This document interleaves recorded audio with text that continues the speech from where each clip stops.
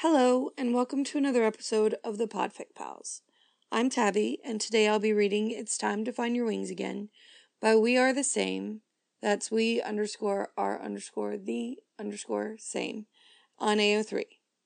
Their Tumblr URL is So I Let Your Voice Be Tamed. This fic is rated T for teen, and the relationship is Harry Styles and Louis Tomlinson. It was written for round 4, week 3 of the Wordplay Challenge for the prompt Sin. It is 12,337 words, and some of the tags include fantasy, dystopia, supernatural elements, overcoming prejudice, prison guard Louis, emotional hurt, Phoenix Harry, and angst with a happy ending. There are warnings for Niall briefly dying off screen and being resurrected, and for the presence of Louis's mother Jay in the fic. Here is the summary. The first reports are dismissed as tall tales or folklore. As mental illness, poor Bathilda, she's gone loopy. As people simply getting scared in the dark woods and seeing things, making things up. Magic isn't real. Mythological creatures aren't real. But then the first one's caught. A faun that little Meg from around the corner swears has attacked her in the woods. And everyone comes to the marketplace to see the faun be hanged for its crimes. Louis doesn't want to go, but at the same time he finds himself unable to stay away. Not when this proves what he's wanted to believe all along, that magic is real. Louis is 20 when he starts working at the prison. His fascination for supernatural creatures had turned into something most closely resembling loathing over the years, due to the many stories of their evildoing, and although he still doesn't believe in hanging them for their crimes, he does believe in keeping the town safe, in making sure that his siblings get to grow up without fear of being kidnapped or hurt. As the oldest son, it feels like his duty to make sure that no creature in the wide area will ever pose a threat to anyone.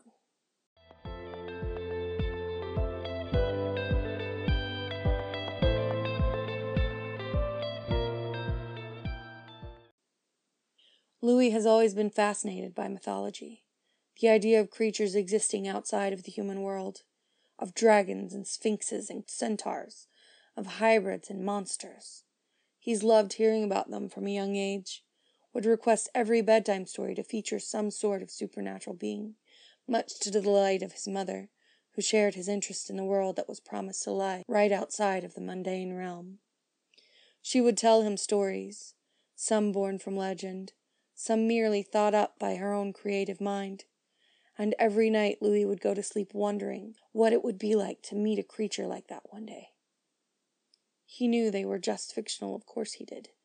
But in his dreams he learned to fly with dragons, learned to swim with mermaids, fought against trolls and golems with his best friends, and for the longest time he couldn't help but hope that one day all of this might prove to be real.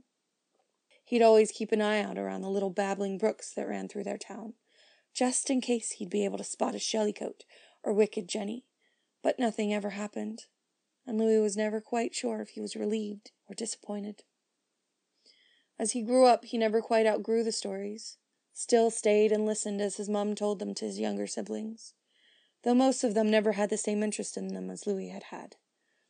They preferred stories about princesses and princes, about large castles and glass slippers, and even though those stories had their own kind of magic, they just seemed a little boring to Louis. Stories were meant to transport you to another world, one in which fantastical creatures and adventures were just around the corner, one in which you'd have something to look forward to that wasn't as dull as marriage. But life goes on ever uneventful as Louis grows up. At least, for a while. The first reports are dismissed as tall tales of folklore, as mental illness, poor Bathilda, she's gone loopy, as people simply getting scared in the dark woods and seeing things, making things up. Magic isn't real. Mythological creatures aren't real. But then the first one's caught. A faun that little Meg from around the corner swears has attacked her in the woods, and everyone comes to the marketplace to see the faun be hanged for its crimes. Louis doesn't want to go, but at the same time he finds himself unable to stay away. Not when this proves what he's wanted to believe all along, that magic is real. That these creatures are real and only seeing it with his own eyes is enough to convince him. He leaves before the actual hanging, though. Just the thought of it makes him sick. But then little Meg swore, and Louis knows that some creatures are evil, but his mama had never told him that fauns were aggressive or malevolent. But maybe they are, and maybe all creatures are, because after this, over the course of the next year, more things happen. More sightings, more attacks that lead to captures and hangings end up happening. All in all, more bad happens. First, shortly after the hanging of the faun, little Meg gets terribly ill. So ill that even the doctors aren't sure how to fix her, and the gravediggers already start preparing for the burial. After Mr. Ronson swears that his wife is actually a selkie and hadn't run off but had found her seal coat and had returned to the sea. After that turns out to be true, and she is hanged in the marketplace. Mr. Ronson's apothecary burns down to the ground.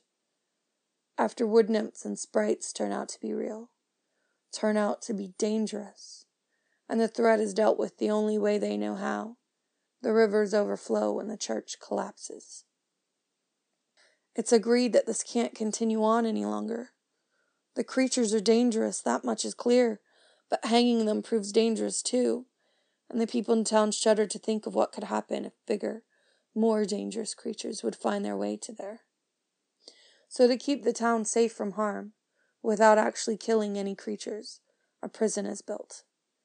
The building has iron mixed in with every surface, because iron is a weakness for most supernatural creatures. Iron forces most of them into their human form, and over the course of a year, architects and doctors and priests and builders come up with additional ways to neutralize their powers, to hold them safely. It's all to protect the town, to keep the townsfolk safe. Louis is 20 when he starts working at the prison. His fascination for supernatural creatures had turned into something most closely resembling loathing over the years, due to the many stories of their evil doing. And although he still doesn't believe in hanging them for their crimes, he does believe in keeping the town safe, and making sure that his siblings get to grow up without fear of being kidnapped or hurt. As the oldest son, it feels like his duty to make sure that no creature in the wide area will ever pose a threat to anyone. Not that his job is quite that glamorous. He works as a guard, patrolling the halls and handing out plates of food during lunch and dinner time. On occasion, he's there when new prisoners are brought in, all of them locked hand and feet in iron chains, looking deceptively human. But Louis knows better. He knows that it's only iron that protects the guards, that keeps them from changing into their true form, from attacking him. Still, it's hard not to feel sympathy sometimes, because some of them in human form resemble children, even though they can be rumored to be over 200 years old. The elves specifically look young, but their eyes betray their true age. Often it also betrays their true intentions, because Louis can see it. The anger, the hatred. Even though he's not particularly religious, he's learned to ward off their bad intentions by drawing a cross in the air, by dipping his fingers into holy water before he leaves for home. It works. The town is safer. The prison grows. Please. It's soft, coming from the end of the hallway, and Louis tries not to listen to it. Knows that there are new arrivals today that were brought in just before his shift. He knows that he needs to do his job, which is to patrol the hallways, make sure everyone is in their cell and well behaved. Please. There's something soft and appealing about the voice, and Louis flinches, tries to sound stern when he speaks. Quiet. A pause, then a third, quieter. Please. Something about it tugs at his heartstrings, even when he knows that it shouldn't, that the supernatural creatures locked up here have all been proven dangerous, in no way deserving of compassion. But Louis can't help himself. He's always been fascinated, and after a quick check to make sure no other guards are around, he heads toward the end of the hallway. What? He barks, or tries to, but his voice falls flat when he comes face to face with the prisoner in cell 165. It's curled up in a corner of the cell, naked save for a red cloth tied around its waist. Its knees drawn up to his chest, and its arms curled protectively around it. The arms are shaking, and when the creature looks up, dark brown locks frame its face. It looks like a boy, a very beautiful boy, with flawless skin and bold green eyes, and Louis's eyes go to the little notification card next to the cell number. Phoenix, it reads. Classification, lethal. The Phoenix doesn't look lethal. It just looks sad and scared, and Louis knows better, he does. What do you need? It's not unkind. He can't make himself be unkind when he's confronted with someone that looks like he could be his age. It, not he. He should remember that. But it's hard to when they look so deceptively human. Water, the Phoenix whispers, focusing those green eyes on something that isn't quite Louis's face, as though it's not sure it's allowed to look at him directly. Please, I'm burning up. I need water. Louis frowns. It's not lunchtime yet, he says, and the Phoenix buries its head in its arms and rocks back and forth for a moment. You get water at lunchtime, just like everyone else. You don't understand, comes a voice from behind him, and Louis whirls around to cell 164. He finds a creature that resembles a girl that looks no older than Lottie, though its eyes scream that it's much older than that. Possibly timeless. You stupid humans, you don't understand. It moves towards the front of the cell, gestures at the boy in cell 165. He's a phoenix. You might have him subdued. You might have him appear human, but he's not. He's burning up inside because you're keeping him trapped inside of his own body. He needs water to cool down, to survive. Louis takes a step backwards, not because of the venom in the creature's voice, but because even if he knows it's safer for the town to lock away these creatures, he doesn't want them to die. And it's not fear of fires or illness or collapsing buildings, of revenge or retaliation. It's because there's been enough suffering, and watching it is one thing, but adding to it. Louis doesn't know if he'd be able to live with himself. Okay, he breathes out, holding his hands up, as if there was any circumstance in which he could prove to any of the creatures here, that he means no harm. Okay, I'll get some water. He glances at the Phoenix, whose shaking seems to have gotten worse even during this short exchange, his throat constricting a little bit. He turns back towards the creature in the other cell, watches the way it watches the Phoenix, surprised to see a deep concern in its eyes. A sorrow. He swallows. Thank you, he whispers, because something in its gaze, in the way it regards the Phoenix with anguish in its expression, is almost humbling. There's no reply, but then Louis doesn't wait for one, not when there's a life to save. The grateful way the Phoenix responds when he returns with the water is almost nauseating, and Louis wants to say something, but he doesn't know what he could possibly say, except for, "Do you need more?" when the entire bottle of water is drained within seconds. The Phoenix glances up at him, its eyes a slightly softer green now. The trembling stopped. No, it says softly, in that melodious voice that makes Louis want to believe it's harmless, even when the sign next to the door says otherwise. I can wait until lunch, thank you. Louis' stomach churns.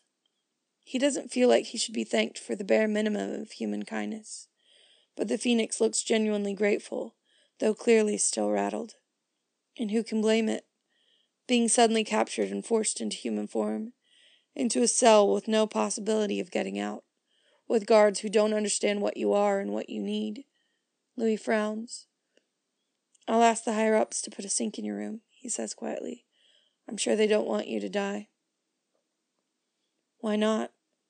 It's quiet, but sincere, and all the more jarring for it. Louis blinks, because he starts, and finds that he doesn't know how to answer that. Well, he does, but the right answer doesn't quite feel like the right answer. There should be a better reason for not committing murder than just the fear of retaliation. It should simply be considered a sin. But then how can he tell that to a creature that is labeled as lethal, that is an active threat against Louis and his community, that wouldn't extend his people the same courtesy?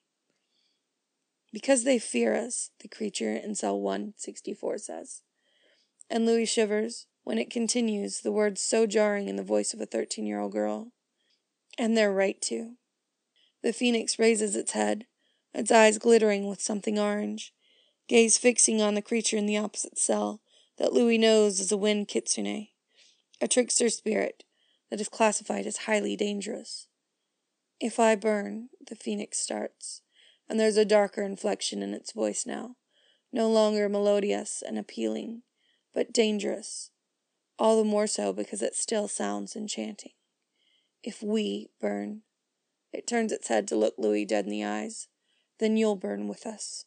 Louis's heart sinks. Despite his encounter with the phoenix only serving to frighten him, Louis still talks to the higher-ups, explains to them what had happened. He leaves out the threat that the phoenix made, because even if that might serve as an extra incentive to place the sink, he doesn't want it to backfire and cause problems. If the phoenix is really a lethal threat, the last thing Louis wants is to antagonize it, to end up having to face the wrath of other creatures if it dies in his care. His lobbying is fortunately not without result. Unfortunately, however, everyone is busy, so it's left up to Louis to place the sink. He has a taser in his back pocket, his fingerprint ID added to the individual cell so he can open it, and he can't deny the fact that his heart's pounding so fast and loudly that he's sure every creature with supernatural hearing is able to tell. There's a few bars being rattled as he walks past, but he keeps his head down, makes it all the way down to cell 165 without too much hassle. Prisoner 998 stand back from the door. He tries to sound stern, to sound tough, like he's not absolutely bricking it at the thought of locking himself in a cell with a lethal creature. Sure, its powers are bound, but it still resembles a boy Louis' age, and he doesn't fancy his own chances in a fight. Especially not when the phoenix has desperation on its side. The phoenix glances up, sat in the same corner Louis had left it in earlier today, and makes no move to move. It's far enough away from the door, though, so Louis doesn't mind, though he still keeps an eye on it. He has a name, you know, the winged kitsune speaks up, and Louis twitches, especially when he sees the phoenix raise its head, its eyes a stormy green as it looks at Louis, then past him, towards the other cell. It shakes his head, and the wind kitsune huffs. It's all right, the phoenix says. Guard 155204 doesn't care. Louis glances down absently at his pants pocket, where his work identification card is securely in his wallet. There's no way the phoenix should have been able to read it through layers of fabric, and something about it sounds almost like a threat. He swallows. It's Louis, my name. You probably don't care either, but I could call you by your name if it's important to you. It's not like it matters, and calling it by its species can feel like adding insult on top of injury. Louis doesn't think he'd much like being called human prisoner 28 if he were somehow locked up in some supernatural creature's prison. But then, supernatural creatures don't build prisons, and Louis wonders if that's worse or better somehow. Wonders if humans are the only ones who don't simply kill, but torture, even if that's not exactly what they're doing here. He wonders briefly if the creatures here would prefer death over imprisonment, if they were able to choose. Louis, the phoenix repeats, do you realize that giving one's true name can give someone else power over you? It scoffs, eyes still watching Louis as he brings the sink into the room. Then, why would you know that? You're the ones in power after all, keeping us locked up here, without tribunal, without proof of ill will. Its eyes spark orange for a moment, and Louis has to suppress a shiver. I brought you a sink, he says, because he's not sure how else to respond to anything it had said. It had a point. There was no burden of proof on the town these days. Creatures were simply locked up because their nature proved them to be a threat. He's not sure why it bothers him now, when what should matter most is keeping his community safe. Maybe it's because there's something deep down that makes Louis different too. It's not magic. He's not different in any of the obvious ways. Doesn't know how to do spells and can't change into an animal at will, or even at the full moon. But he feels about boys the way he's supposed to feel about girls, and that is seen as a threat too, as unnatural and wrong, sinful, and Louis wonders if there will come a time when he will be just as easily put in a cell as these creatures are now, without tribunal, without chance of release, simply for something that's inside of him that he has no control over. But then it's different, too, because the way he feels about boys doesn't cause anyone any pain, except for when Ivy May had hinted at him starting to court her, when his mum and her dad had gotten together and worked out the details, and he had balked at the thought of spending the rest of his life with her, no matter how kind she was. But when he could help it, he didn't hurt anyone. He didn't cause tornadoes or forest fires. But would he have, if someone had wronged him, or wronged his family? If he had had powers, would he have retaliated? The thought sits heavily in his stomach, and even though no more than a minute has passed since he last spoke, the silence feels oppressive. Because the phoenix isn't speaking up. It's not moving either, so that's a plus, Louis supposes. But still, he tries to keep it in his line of sight as he lifts the sink in place, trying to remember how to attach it. It's hard to think when every cell of his skin is so aware of the danger emanating from the creature in the cell.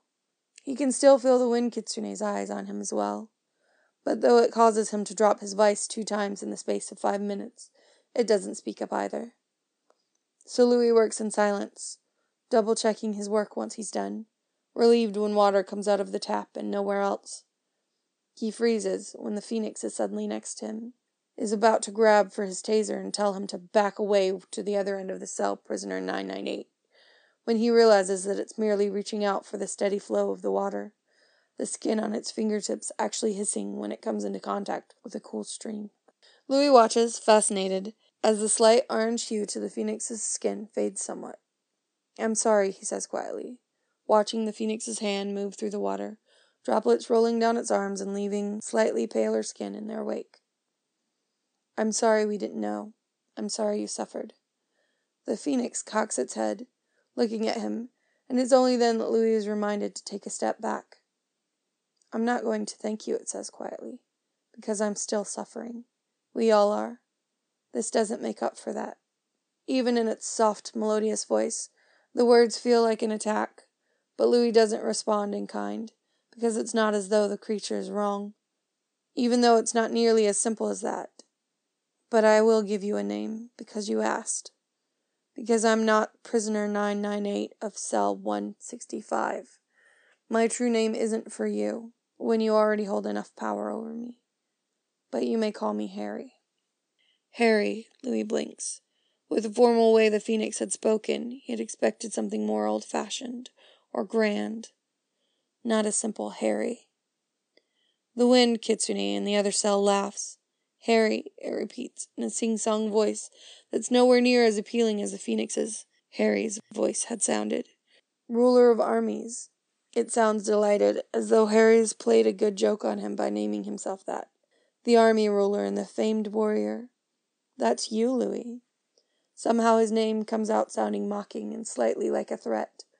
The famed warrior. Something about the voice, the gleeful way it speaks, grates on Louis's nerves, and he turns toward the other cell, eyes narrowed. "And what should I call you, Kitsune?" He spits out, but the Kitsune just smiles. It's enough to bring chills down Louis's spine. "What you call me is of no importance, warrior. I don't abide by your rules. My name will not give you power over me." Louis doesn't have patience for this. "Why not tell me it then, if it doesn't matter?" The Kitsune smiles. "Because it matters to you. Because you think that knowing my name makes a difference. Because then you can go home and you can pretend that what you're doing here doesn't make you evil. You can pretend that the real monsters are the ones locked up here, not the ones walking around with your friends' faces in the town square." Louis feels something dirty and disgusting swirling in his stomach. He tries to forget about it the best way he knows how, by trying to throw it back. "Why do you care so much before then, that I called Harry by his prisoner name? If none of it matters, why'd you speak up?" A 13-year-old girl's giggle has never sounded so wrong to his ears before. "Because," the Kitsune whispers, and Louis has to resist the urge to go over to its cell to hear the words coming next. Feels another one of those slow shivers that makes him wonder if truly all the creature's powers had been blocked by the various wards in the building. "Now I'm in your head, and once I'm in your head I'll be in your dreams, and soon enough I'll be out the door." He shivers, and then what? he finds himself asking, despite knowing deep down that he doesn't want to know the answer. He gets one nonetheless. And then I will hunt you down, famed warrior, and we'll see just how good you are, and whether or not you will have the honor of spilling your blood for my tales. The kitsune was right. Louis goes home and he can't get its words out of his mind. He ends up dreaming about it for the next 2 nights in a row, and even on his day off, he walks around with the uncanny feeling that he's being watched. When he returns to work after his day off, he's almost reluctant to head to hallway 1, and so he tends to the creatures on the other floors first, working his way down from the top floor simply because it feels like less of a cop-out. Floor 3 is only half full, and Louis could have sworn that there were more creatures here before he left, but there's no talk of anything strange happening, and he figures that perhaps his dreams have made him more on edge, have convinced him that something strange is going on when there really isn't. Dragging his feet, he cleans floor 2, patrols the hallway for a bit.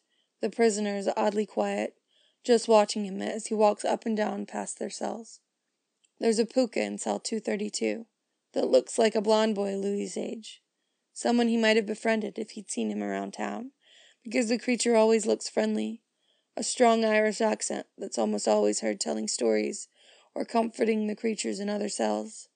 There are many more creatures here than on the 3rd floor, though the majority of them are considered to be less dangerous than the ones on the lower floor, where the kitsune and Harry reside. Harry. It's funny, thinking of the phoenix as a boy his age. Having been given a name to call it, it's difficult to distinguish between himself and Harry, separate them by species. Somehow, even in his head, Louis has begun calling the phoenix him and he instead of it. He wonders if that's what the kitsune had meant, about getting into his head. The more he humanizes these creatures, the harder it becomes to distinguish between himself and them, between humans and monsters. But the thing is, not all of them are monsters, at least not from what Louis has heard growing up. Not every supernatural creature was evil, and though some were mischievous and things could end up badly when you crossed paths, there were also some that were benign, that cared for trees and earth and water, that provided peace and balance to the earth. Not for the first time Louis wonders what the creatures think of them. Are they the invaders to the nymphs and fairies that had made their homes in these parts? He wonders if they're not the ones who have started what seems to be an ongoing war. After all, first blood was shed on their side, with the hanging of the faun nearly 3 years ago now. If all humans do is plunder and kill, and take what doesn't rightfully belong to them, cutting down trees to make roads and towns, then can the creatures really be blamed for retaliating? He's frustrated with himself for letting the kitsune into his head, angry for not being able to get rid of these thoughts, and with anger comes bravery, comes the foolhardiness that has him marching down to the 1st floor, all the way to the end of the hallway. The cell is empty. The cell is empty, and Louis blinks for a moment, his eyes going to the little notification card he knows should be next to the number. But it's not there. Come to gloat about your work, warrior. The voice comes from behind him, and Louis spins around, watches the phoenix standing close to the bars, its eyes a menacing orange. What? He sputters, taking an instinctive step backwards, because not even iron bars feel very safe right now. Not when his mind is playing tricks on him, and he's almost sure he can see fire burn beneath the phoenix's skin. They took her, yesterday morning after you complained to the bosses, no doubt, about her threatening you. Louis shakes his head, even when he can't make his mouth work at first, even when part of him is so terrified that this is his fault somehow. I didn't. He swallows, hands shaking as he holds them up, as though he can prove to the phoenix that he's innocent. Means no harm. I haven't told them, I swear. Don't believe him, a squeaky voice to the right of the phoenix's cell pipes up. Cell 163. A brownie, who even in human form barely stands taller than Louis's hips. Make him tell you. Make him. Louis blinks, eyes slow to move from the brownie up to the phoenix's face, its eyes now a mesmerizing green, with only occasional orange specks. Louis, it says, and Louis's name has never sounded sweeter. He instinctively takes a step forward, even when his body wants to protest, even when he logically knows that there is some magic left here, because he doesn't feel like he's got full control over his body and thoughts right now. But the phoenix sounds so sweet, and even with Louis's body screaming danger, his brain insists that he's safe. Tell me what happened. It's okay, you can be honest. The gaze of the phoenix is unwavering, and Louis sways a bit where he stands, unable to break eye contact between them, even when it makes him feel a little lightheaded, like the phoenix is literally going through his brain. I don't know, he says, and it sounds a bit far away, like he's listening to himself say these words on a recording, his voice just slightly distorted and muffled. I haven't told anyone. I went home after the kitsune threatened me, and it was right. It was in my head. I dreamt about it, but I didn't say anything to anyone. There's a soft hissing noise, and then the fog in his brain fades, and the phoenix's eyes look normal again. Louis feels chilly, his breath coming out a bit quick. You've got magic left, he whispers, and even he can hear the terror in his voice. The phoenix raises its chin, its gaze now a little cool. Only this, it says. Only enough to make you tell me the truth. I'm not the one you need to fear, warrior. Look around. Do I look like the biggest threat in here?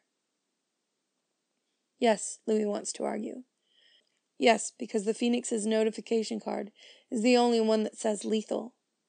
Even the incubus a little further down, prisoner 616, is only classified as highly dangerous. But he knows that's not what the phoenix means. He knows that the kitsune being taken away. Why and by who? Louis had never heard of any of them being taken, because they all knew that bad things would happen if any of the creatures were hurt. Means that something else is going on. Means that even in here, these creatures aren't safe. And that's not what the rules are. That's not what people were told. Yes, it was safer to lock away the creatures, and Louis can understand that. Wants his family safe, even at the cost of his soul feeling a little blemished whenever he sees the cells that they lock away these creatures in. But that was supposed to be it. They were locked away but cared for. That was the deal. Maybe it'll come back, he whispers.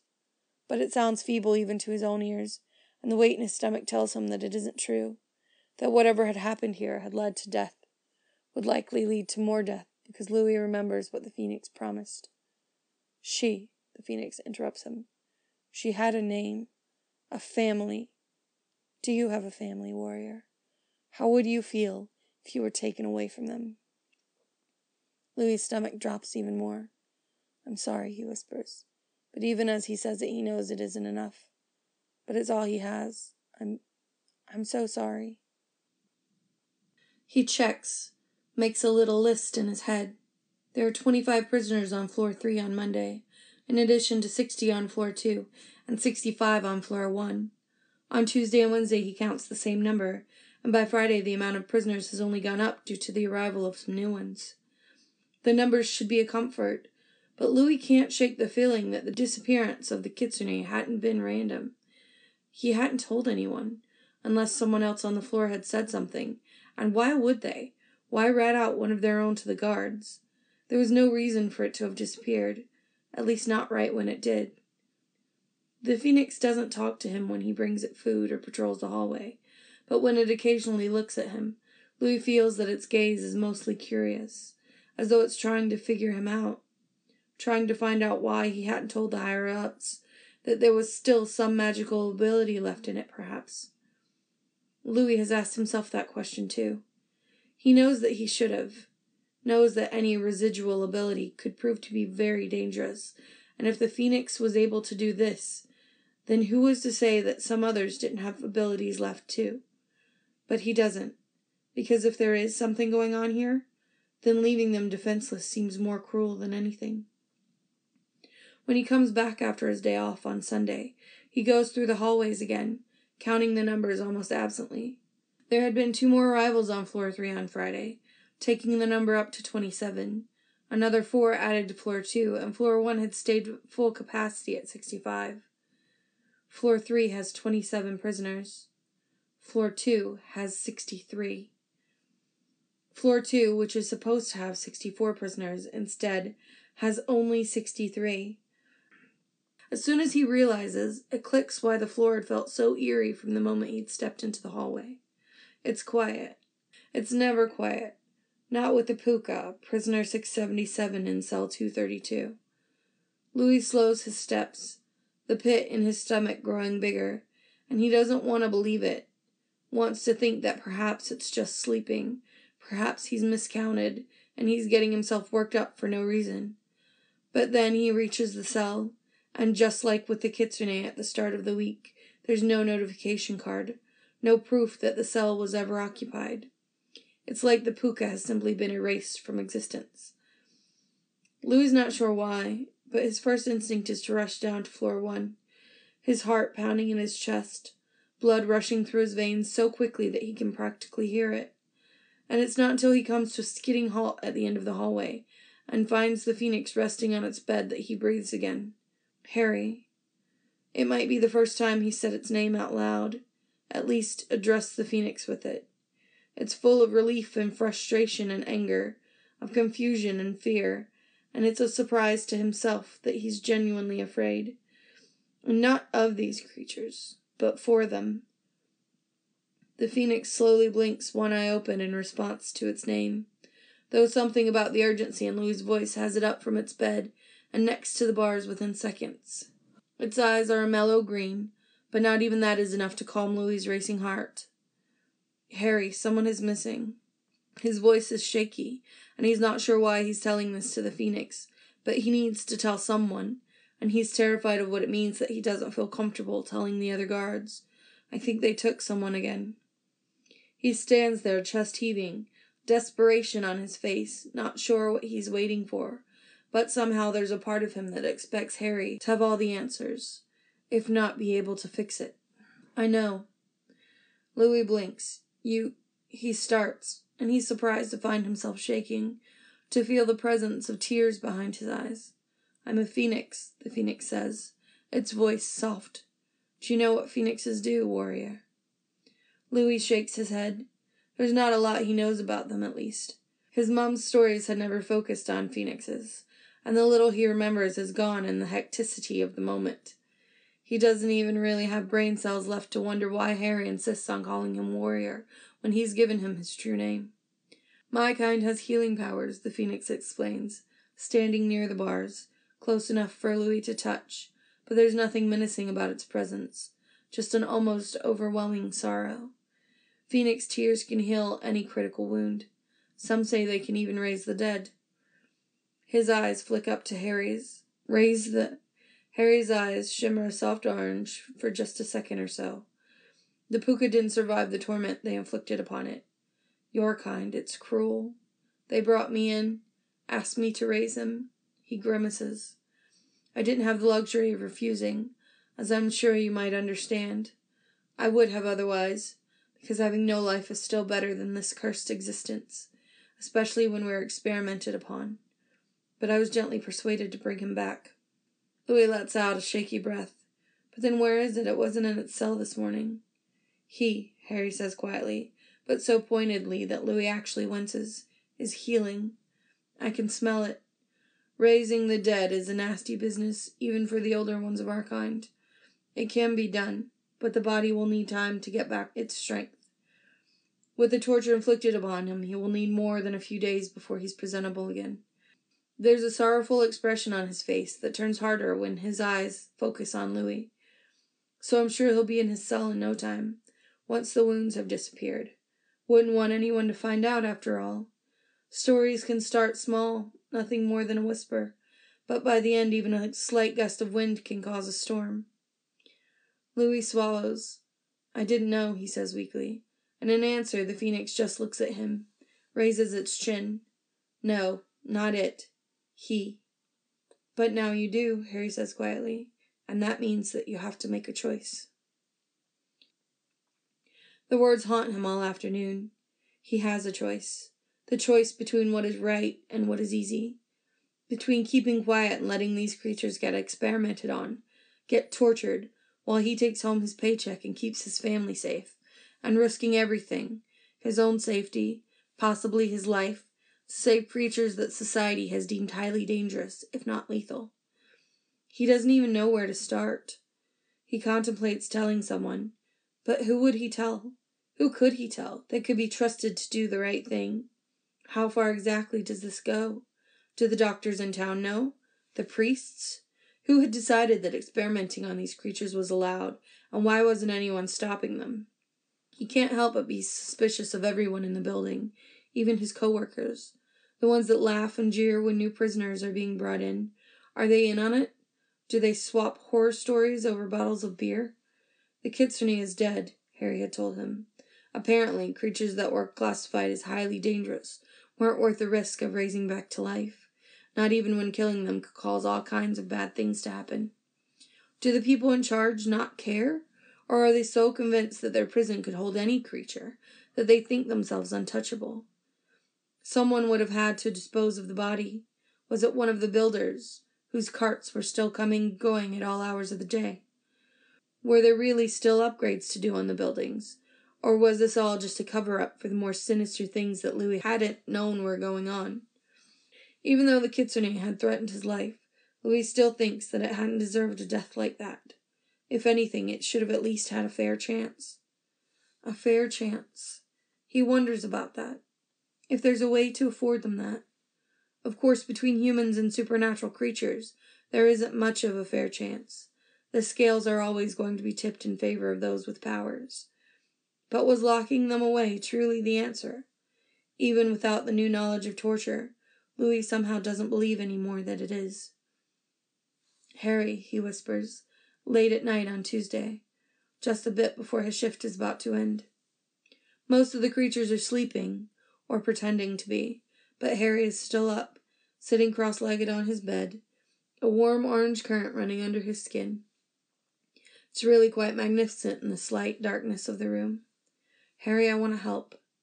Harry raises his head, blinking slowly at him, then shifts, those long legs slowly unfolding before he heads towards the front of his cell, where Louis is all but pressed up against the bars in an attempt to go unheard by any creature, supernatural or otherwise, that could possibly be listening in. He doesn't say anything, just watches him, and Louis wonders if he's doing that thing again, where he rummages through his mind.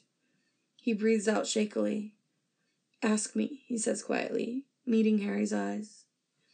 Harry hums. "Louis," he says, and Louis thinks he understands now why Harry kept calling him warrior before, why the kitsune had said that true names held power, because hearing his name in that soft, melodious voice makes Louis want to bare his soul and admit all of his wrongdoings, in the feeble hope that he will be granted absolution.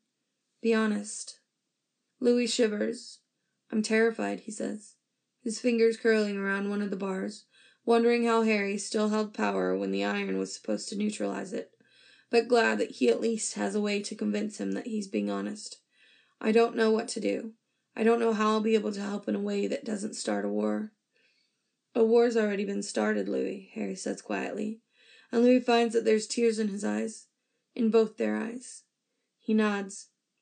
"I don't know how to fix this, how to make it not end in bloodshed, for your kind or mine. I want to keep my family safe, but then that just reminds me of what you asked me the other day. What would I do if I was taken from my family, or they were taken from me? And that's what started all this, isn't it? Us attacking your kind. Except that's not the story they tell here.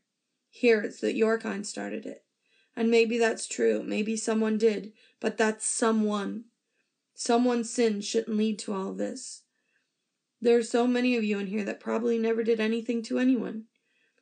He looks up at Harry, at this lethal creature that had felt enough mercy to know that sometimes death was preferable to the alternative, whose tears have healing powers, and who had never once shown aggression. "I've been told that you're lethal," he continues, "and I've been told that all the creatures in here are dangerous, are out to hurt us, and maybe some are. Maybe if I did anything to help you out, I would end up paying for it with my life, with the lives of those I hold dear." He swallows. "But before I heard those stories, I heard different ones from my mum. Stories where supernatural creatures weren't considered evil simply because they're different. And maybe it's naive to hope that all it is a misunderstanding, prejudice against something that's other. But it's not fair, is it, to be judged on things you can't change? He feels close to tears again, because this is something he's been struggling with. Something that applies to more than just the difference between humans and supernatural creatures. I'd want to be judged on my actions and intentions. He meets Harry's eyes again, and maybe I'll regret it. Maybe this is all just a ruse, and the moment I help you, you're going to hurt me, or kill me, but this isn't right. Locking you all away without any proof that you've ever done anything wrong. Harry blinks, maintains steady eye contact with Louis, and Louis knows that he's confused, that what he's saying might still not be enough to convince Harry of his intentions, but he's desperate for something to change, for some way to right what had gone terribly wrong. They locked me away because phoenixes are the true spirit of fire, Harry finally says. Because they blame me for setting the fires in your town. Louis bites his lip. Did you? He asks. And even as he asks it, he knows that Harry doesn't need to give him a straight answer. He's not the one being controlled. He could lie and Louis would never know. I came here to help, Harry says softly. I didn't know what was going on, just that I could feel pain from the other side of the sea. Pain on a scale I've never felt before. So I came here thinking I could help heal whatever was wrong. There's something sorrowful in his eyes that makes him look ancient, and Louis wonders briefly just how old he really is, if he's truly seen the worst of men. I did not account for the fear and intelligence of humans. So you meant to get caught? Louis asks, his brain slowly feeling like it's coming back to itself. The fog lifted, though he's not much closer to understanding anything about what's going on. Harry gives him a sad look. I was naive. The downfall of being powerful is that you forget that you're not invincible. He shrugs one shoulder. I heal.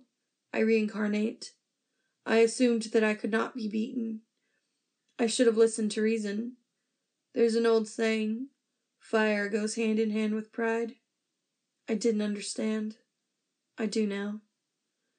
Louis looks at him. This boy with chocolate curls and green eyes that sometimes flicker orange. With skin that even without touching, he knows will feel warm underneath his fingertips. He looks so innocent, so honest. It could still all be a spiel, but Louis doesn't think it is. I don't want my family to get hurt, he says quietly, swallowing again. I don't want anyone to get hurt. Because if they do, if they find out it was me who helped, he cuts himself off, lowers his eyes because of the shame burning in his stomach. He feels like a coward. Shouldn't he be willing to do the right thing regardless of the consequences? If it was just me, he thinks he'd be alright if it was just him. If he lost his life but ended up saving the lives of all these creatures. But his family had never asked for this, and despite the fact that most people in town feared the supernatural and had cheered when the prison had opened, Louis doesn't think everyone he knows deserves to be put at risk. I understand, Harry says, and the gentle way in which he says it makes Louis feel seen, in the best and worst ways. It's like he can look straight through him, even without being in his head like before. I don't want any more violence. I want my kind to be safe, and for the war to stop. Louis nods. But how? All those questions he'd asked before were still so relevant. How are they going to fix this? How are they going to make sure that justice was served without either side being slaughtered? I think I know a way, but I need your help. Mum, we need to talk. Louis can feel how dry his mouth is, how his hands are shaking, and how part of him still doesn't know if this is the right thing to do. But he thinks his mum might know, and he thinks that he can trust her to make the right decision, no matter the consequences. So he explains to her what's been going on at the prison, about the torture, and the phoenix, and the ever-growing feeling that this wasn't right, about the fear that his decisions would lead to his siblings being hurt, that this cycle of violence and hatred was doomed to repeat itself forever. She holds him close, cards her fingers through his hair as though he's a little boy, as though he's back to being 6 and sitting on her lap, hearing her tell those stories about all the supernatural creatures that had shaped his life. "My darling boy," she murmurs, and Louis isn't sure why that makes him want to cry. I knew it would come to this. It's soft, and Louis finds himself holding on to her, because something in her voice triggers a deep fear inside of him. "Do you remember the stories I've told you?" she asks, and Louis nods. "Do you remember the one about the Caladrius?" Louis racks his brain, helped by the soothing touch of his mother's fingertips, still gently scratching at the skin on his scalp. "Barely," he mumbles eventually. "But why's that matter, Mum? How's a story going to change anything?" She chuckles. "Don't you know enough by now to know that those stories aren't just stories, darling?" She presses a kiss to the side of his head. "They're a legacy. They're our legacy." Louis blinks. "Mum." His mom sighs. "I was going to tell you when you were growing up, but then the first lynchings happened, and I knew that if we wanted to stay here I couldn't risk anyone knowing. Not after what happened to poor Miss Ronson. I couldn't risk you getting hurt. I love you so much. My children, they're the best thing that's ever happened to me." "But," Louis's voice cracks, and he's not sure why, but his heart is beating wildly in his chest, and he's both so afraid and so content, like he knows every puzzle piece is about to slide into place. He knows that what she'll say next will change everything, but it'll help him decide. It'll help him realize what the right thing to do is. "Your magic is faint, but it is there. I was going to help you develop it before everything happened. I would have been so proud of you, training you to work with me. We could have helped so many people." She smiles, though her eyes look sad. "And perhaps now I'll be the last of the line. Your sisters, they haven't inherited the magic. It all goes to the firstborn. My power, our power." She smooths his hair from his forehead. "I'm the Caladrius puppet. You're a hybrid. Your dad was human. If things had been different, if I had been less careful, that could have been you in there. Even if you hadn't known about your powers, even if you had never hurt anyone, they would have locked you up and experimented on you, simply because you were born as my son. He was different."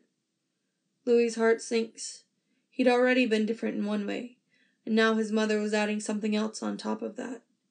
"Am I evil?" he whispers, his fingers clinging onto the sleeve of her vest, his eyes not making it up to her face. "Are we the bad guys?" "Do you feel evil, darling?" his mom whispers back, and Louis shakes his head. He's never felt like he wanted to hurt anyone, never wanted to inflict sickness or suffering, just for his own pleasure. "That's your answer, then." The pressure in his chest eases somewhat. "Then what is it that we do? What is it that makes us different?" His mom shifts, standing up and helping him to his feet as well, taking him to the back of the house, to where her office is. The one room in the house they're not allowed in, because it's where she mixes the salves and herbs that are needed to help out the sick women and children that visit her. "There's a lot of things that make you different, Poppet, and only a few of them are because you aren't human. It's the one lesson I hoped to teach to you all, that which makes us different isn't nearly as much as that which unites us." She closes the door behind him, locks it too, before heading toward one of the cabinets, opening several drawers. "As for what I do what I've always done. I take sickness from people. I just do it in a different way now." She smiles at him, starts putting ingredients from small vials and bags into the mortar on the table.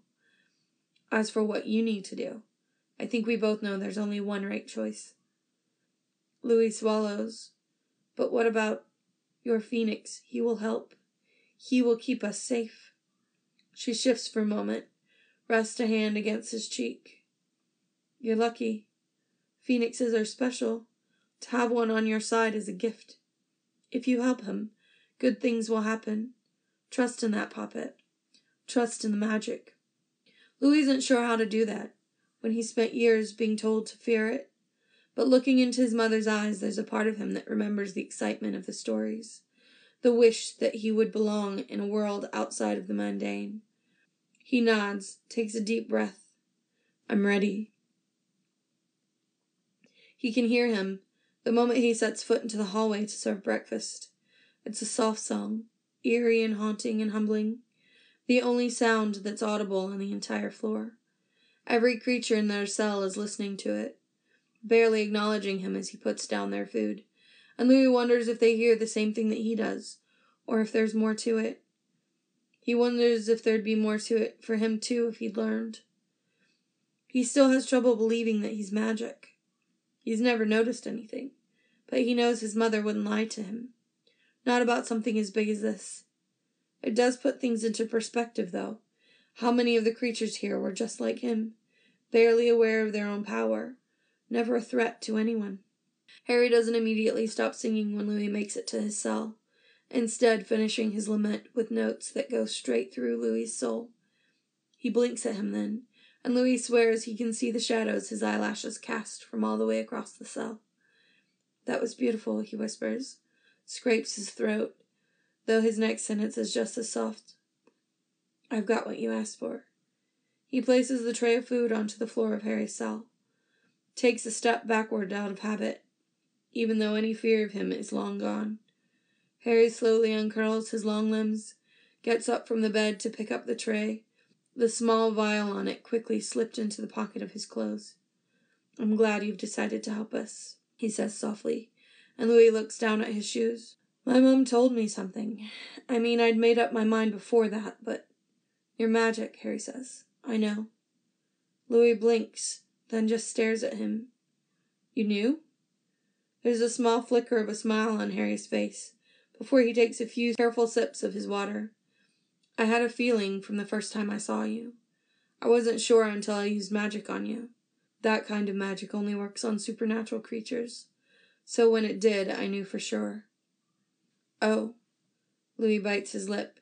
"You could have ratted me out," he says quietly, shivering at the thought of being locked up here, like everyone else's, at how close he'd come to being on the other side of the story. "I could have," Harry says, picking through his food, his eyes only occasionally flicking up to meet Louis's. "But then we wouldn't be where we are now." "Are you saying you knew?" Louis takes a step closer, fingertips brushing over the iron bars separating him and Harry. "That I'd help you? That this would happen?" Harry takes another sip of water. "I had hope," he answers. "Hope that you would realize that we're on the same side. That we could be, even if you were human." He gives him an inquisitive look. "Who we are born as is a lot less important than who we come to be, Louis.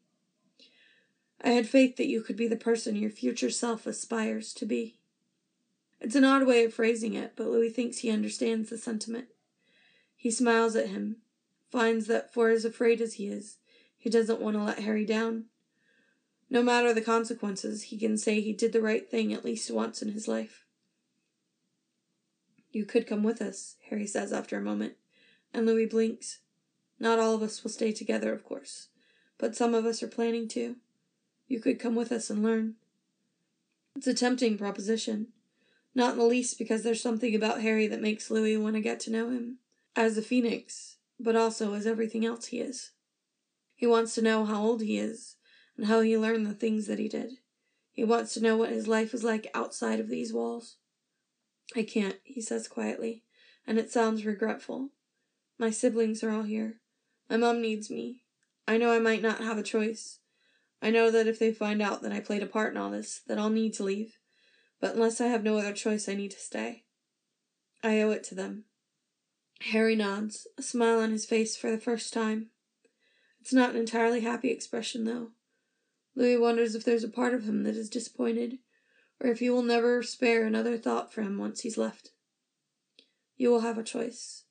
If this potion does what it's supposed to, you will have a choice." Louis swallows. "When?" "Soon," Harry answers. "As soon as possible," he amends, absently fingering the vial in his pocket. Louis wonders if he's nervous, if he has any doubts at all at whether or not his plan will work. Louis desperately hopes that it does. He wants to make absolutely sure that he does, but it's out of his control. The only thing he can do is meet his eyes, and whisper a quiet but heartfelt "good luck." The goodbye goes unsaid, but Louis thinks Harry has heard it anyway, because his eyes soften for a moment, and he gives an almost imperceptible nod. The fire starts in the middle of the night, when there are only a few guards on duty. Rather, Harry starts the fire in the middle of the night, when there are only a few guards on duty. Louis rushes to his mom's apothecary room the moment she wakes him up and points it out to him, watches the small flickering in the distance, his heart pounding in his throat.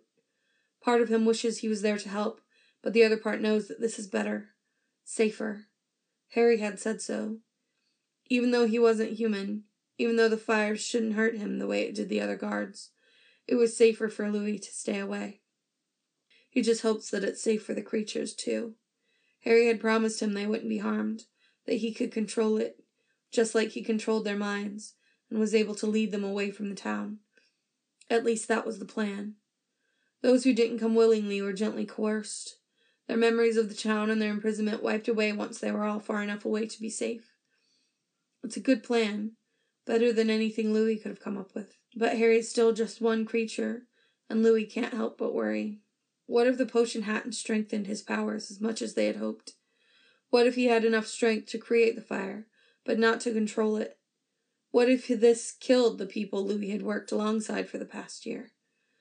And what if the creatures escaped and remembered everything, exacted their revenge on the town? Maybe they should, Louis knows. Maybe it would only be fair. At least the doctors and the priests and everyone who had been in the know about the experiments deserved to be punished. But what about the townsfolk? They had benefited from the systemic oppression of the creatures, had turned a blind eye to the concept of justice. Did that make them guilty? Guilty enough to be punished alongside the rest of them? He remembers what he told his mom, that he was so terrified that this cycle of violence and bloodshed would be never-ending. He holds on to what she had told him that night, that the only thing that can ever put a stop to it, the only thing that can ever be responsible for change, is hope. So Louis hopes. He hopes and he prays, and he watches the flickering in the distance until his eyes grow weary and his brain feels fuzzy. Until it's a struggle to open his eyes again after blinking, and he has trouble focusing on anything that's not in his direct line of vision. But just before he succumbs to sleep, on the last desperate attempt to open his eyes to more than a squint, he swears he sees a large, fiery figure rise up from the building in the distance. One that is distinctly shaped like a bird. Louis isn't completely sure if he's still awake or already dreaming, but he smiles, and even if the words never make it past his lips, his last thought before sleep is loud enough that he hopes the phoenix can hear him somehow. Goodbye, Harry. The building is burnt to the ground, he learns the next morning. There's a meeting in the town square, mandatory for everyone who is able-bodied and who can help them search the premises. But it's important, because they need to know the danger the town is in. Louis isn't surprised to learn that the guards that had been on duty had escaped the prison without a second thought for the creatures in their cells. He's nauseated, but not surprised. They expect to find bodies, hope to find bodies, and Louis heads up the hill with everyone else, with a knot in his stomach and a lump in his throat, praying that they don't, praying that all the prisoners had made it out unscathed just as Harry had promised to be able to do. He checks the first floor, starting at the end of the hallway, and even though he's sure that he won't find Harry burnt up in his cell, his heart still skips a beat when he finds it empty, save for a charred and cracked sink. Thank God, he thinks. At least he had made it out. It feels like a selfish thought, and Louis isn't sure why he would care more about Harry's fate than any of the other creatures, but the relief is strong enough to almost make him sag. His relief is a stark contrast to the fear that grows around him when cell after cell is discovered to be empty. People grow desperate, terrified, the implication of what this means for their town making them crawl over rubble and turn over every stone. Despite their best efforts, not a single body is located in the entire prison. Louis is careful not to show any relief at that. No one is looking at him differently, or pointing a finger at him, accusing him of having something to do with what had happened that night. He needs it to stay that way. In the end, it's written off as an accident, as a miscalculation.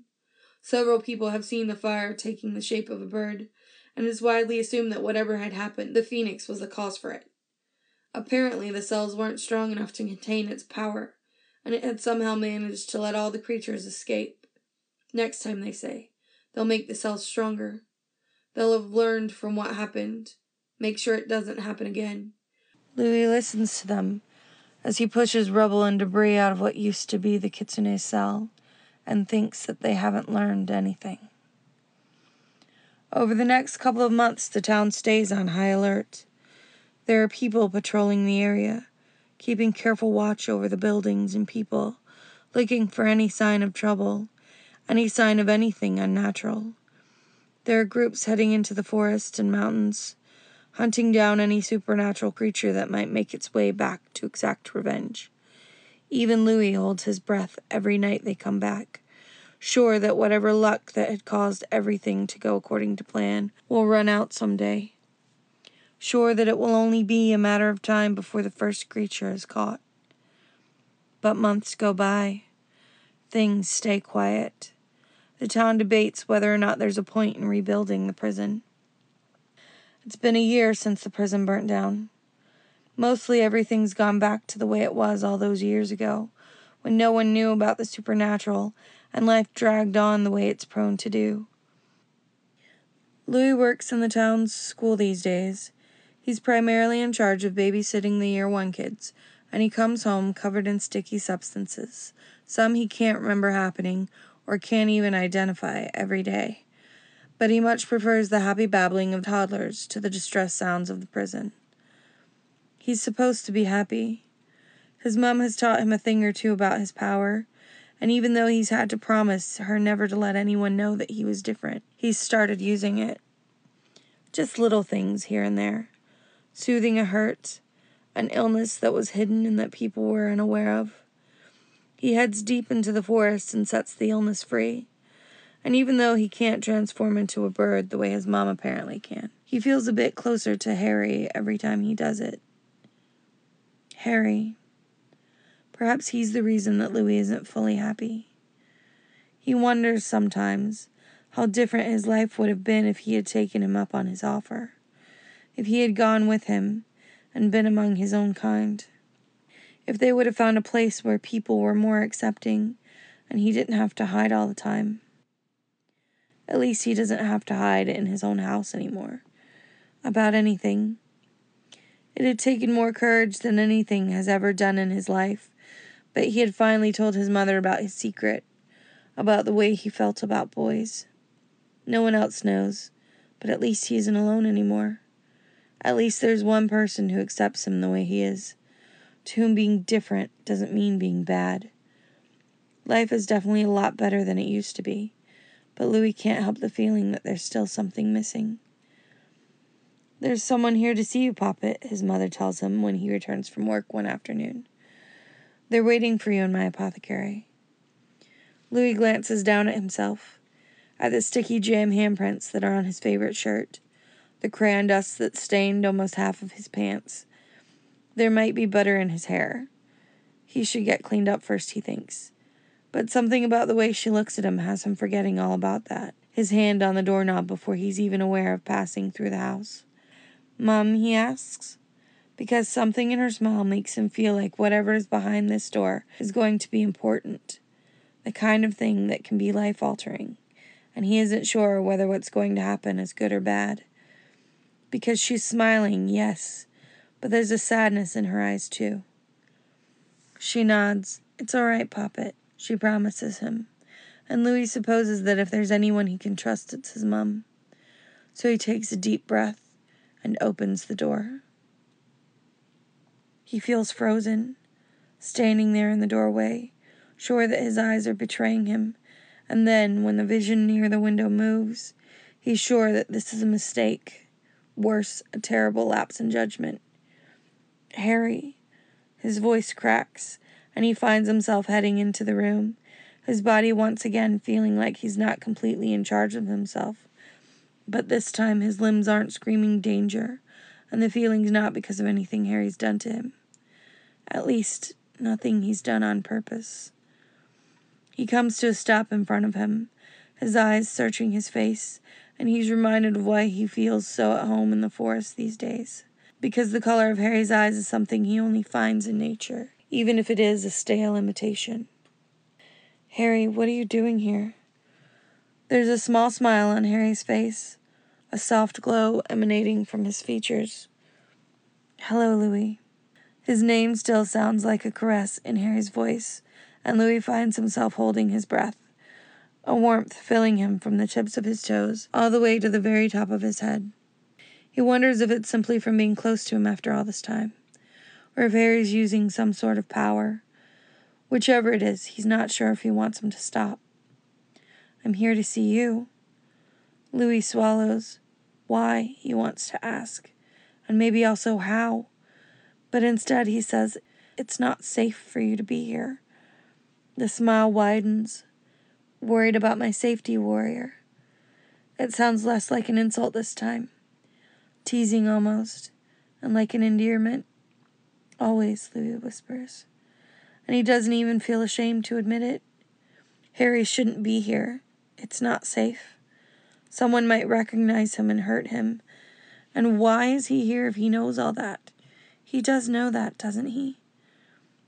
"Why are you sad, Louis?" Harry asks. And Louis blinks at him. Must look confused because Harry lets out a soft chuckle. "I could feel your pain from all across the world. Everywhere I traveled this past year, your pain would call out to me." Louis swallows.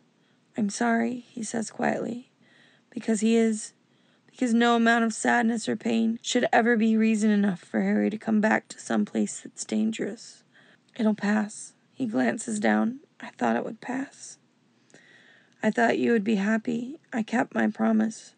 I kept the town safe," Harry says, in a voice that's just as quiet as Louis's. "You got the choice you wanted. To stay." Louis nods, finds himself looking up again, seeing entire different worlds in Harry's eyes. "You did," he says softly, "and I'm so grateful." Harry looks at him curiously. "Do you wish you had gone with me?" he asks. And for the first time in maybe the entire time they've known one another, and known is a loose word, Louis is well aware, but even in the circumstances, and the brief amount of time they've spent together, Louis still feels like he knows him in a way, and like Harry knows him in some way that few people do. He sounds almost vulnerable. Louis has thought about this so many times. He's still no closer to the answer. "I don't know," he says, and he almost wants to ask Harry to use his powers on him, to make him speak the truth, because maybe there's something in Louis' subconscious that he needs Harry to unlock. "Part of me wishes I had, but part of me knows that I'd have missed being here. For all its faults, this town is my home. These people are my people, but," he shrugs a shoulder, "your people are my people too. I don't know if I'll ever find a place where I don't feel different." He meets Harry's eyes. "I think maybe." "Maybe?"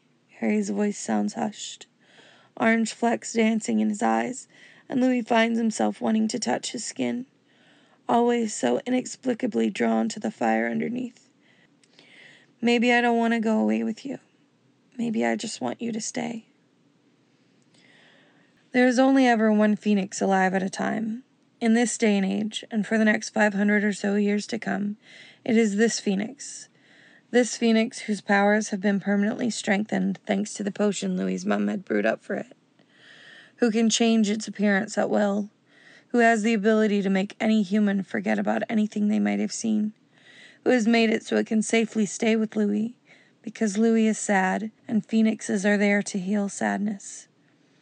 This phoenix, Louis's phoenix, stays not just because Louis is sad, but also because it has been lonely, and because it likes being hairy and getting climbed on by all of Louis's younger siblings.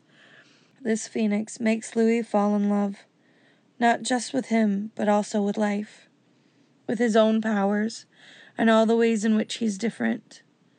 Different doesn't mean bad. It doesn't mean odd or deviant or weird. It just means individual, original. And in Louis's case, it finally means happy. Thank you for joining me for this week's episode of Podfic Pals. This story was It's Time to Find Your Wings Again by We Are the Same with an underscore between each word on AO3, and So I Let Your Voice Be Tamed with a dash between each word on Tumblr. Hope to see you next time. Thanks. Bye.